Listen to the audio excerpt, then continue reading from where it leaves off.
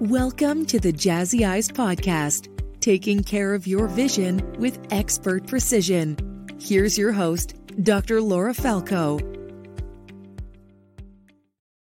Hello, everyone, and welcome back to another episode of the Jazzy Eyes podcast. I'm your co-host, Jeremy Wolf, and I'm joined, as always, by your host, Dr. Laura Falco. Dr. Falco, so nice seeing you again. Happy New Year to you. I hope you and your family had a wonderful holiday and are ready for a prosperous and exciting 2024.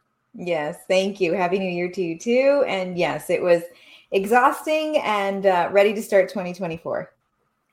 Indeed. And I know you mentioned that you wanted to start off. January is Glaucoma Awareness Month. Yes. And this is gonna be another one of those topics where, like everybody else, I've heard the term glaucoma 1,000 times, but if you asked me what it was, I'd be hard pressed to actually tell you that. So please enlighten us, talk a little bit about glaucoma, and then we shall proceed from there. Yeah. So January is Glaucoma Awareness Month, and it's important because you can lose your vision completely from glaucoma. So it is one of the causes of blindness in this country, complete blindness.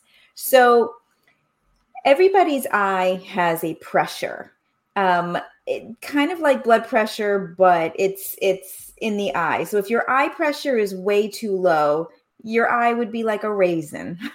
If your eye pressure is very high, it would be very hard, like your eye would be a rock, right? So there is a range of eye pressure that your eye needs to be. And the range is between, say, people get a little like overdone with this, but between 10 and 20, for lack of, like, you can get a little higher, a little lower and still be okay. But let's say 10 millimeters of mercury is how we measure it, between 10 and 20.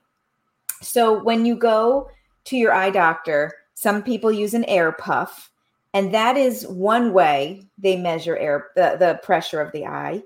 I use a blue light, which comes quite close and measures the pressure of the eye. So if you want to think about this in like a physics way, think of it as there is inflow of fluid to the eye constantly and outflow.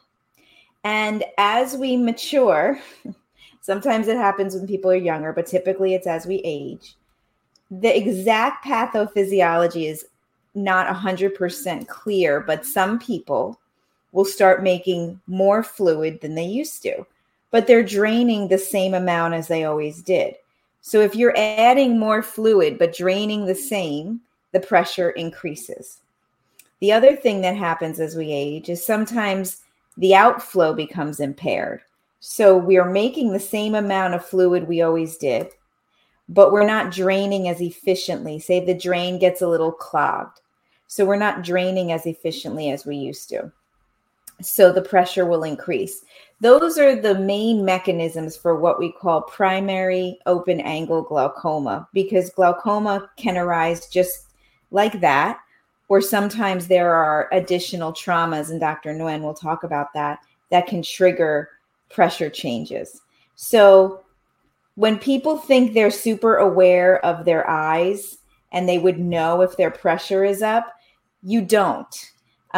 You have no pain sensors on your retina. So if your pressure starts to increase, unless your pressure is ridiculously high, and then you're in a lot of pain, you have no idea your pressure is increasing as you age, unless you get an annual eye exam, which is why it is so important for people to have that. Now, I'll tell you, when the pressure is too high for that particular eye, you start to have death of the nerve fiber layer, which means that is neural tissue. That is your optic nerve. That is the cable that connects from the back of the eye that sends the signal to the brain of vision.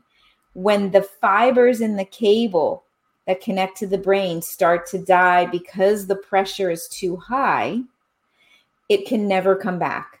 Even if you lower the pressure subsequently, what's gone is gone. So it is really important as you age, even if you feel like you don't need a glasses prescription and you see really well, that's fine. You really need to have a health check because these are some of the things that can develop as we age. So is glaucoma strictly a function of deterioration due to aging, or is there a genetic component to that at all? Yes, or no? That's a great question. No, there is a genetic component. Absolutely. If you have a sibling with glaucoma, there's a stronger link. I think people have they think that blood pressure and eye pressure are related, and they are absolutely not. So you can have somebody that has low blood pressure and have high eye pressure. You can have somebody that has high blood pressure and low eye pressure. Low eye pressure. Okay. So those two things are also not. And a big problem, unfortunately, when glaucoma becomes symptomatic, because what happens with the optic nerve dying is that you start to lose your peripheral vision.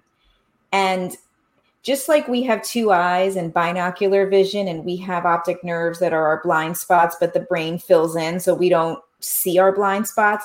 The brain is so ahead of the game. It fills in, because there's two eyes working together, those peripheral vision losses to a point. Now, when the brain can no longer fill in, it's advanced, it's bad. And sometimes that's when people come in to see us, when they think they can't see well out of their side vision, out of their peripheral vision.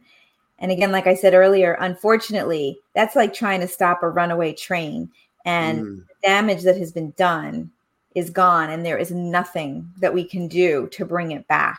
So that's why it kills me when people wait and wait and wait and think they know, they would feel it. You don't, because the brain's smarter than you. You know, it fills in those missing spots till it can no longer do it. And then by that point, it's really hard to stop permanent vision loss. Complete permanent vision loss. Very interesting. I'm always fascinated by the human eye, as you know. Yeah. That was a lot of information, a lot to unpack. Yes, it is. I know. I'm sorry. I know we wanted to kind of break this up into different segments, so we're not giving information overload. So let's wrap it up there, and we will pick this up in another segment. Absolutely. So stick around, everyone. Check out the next episode, and we will see you shortly. Thank you for listening to the Jazzy Eyes podcast. For more information, visit jazzyeyes.com or contact 954-473-0.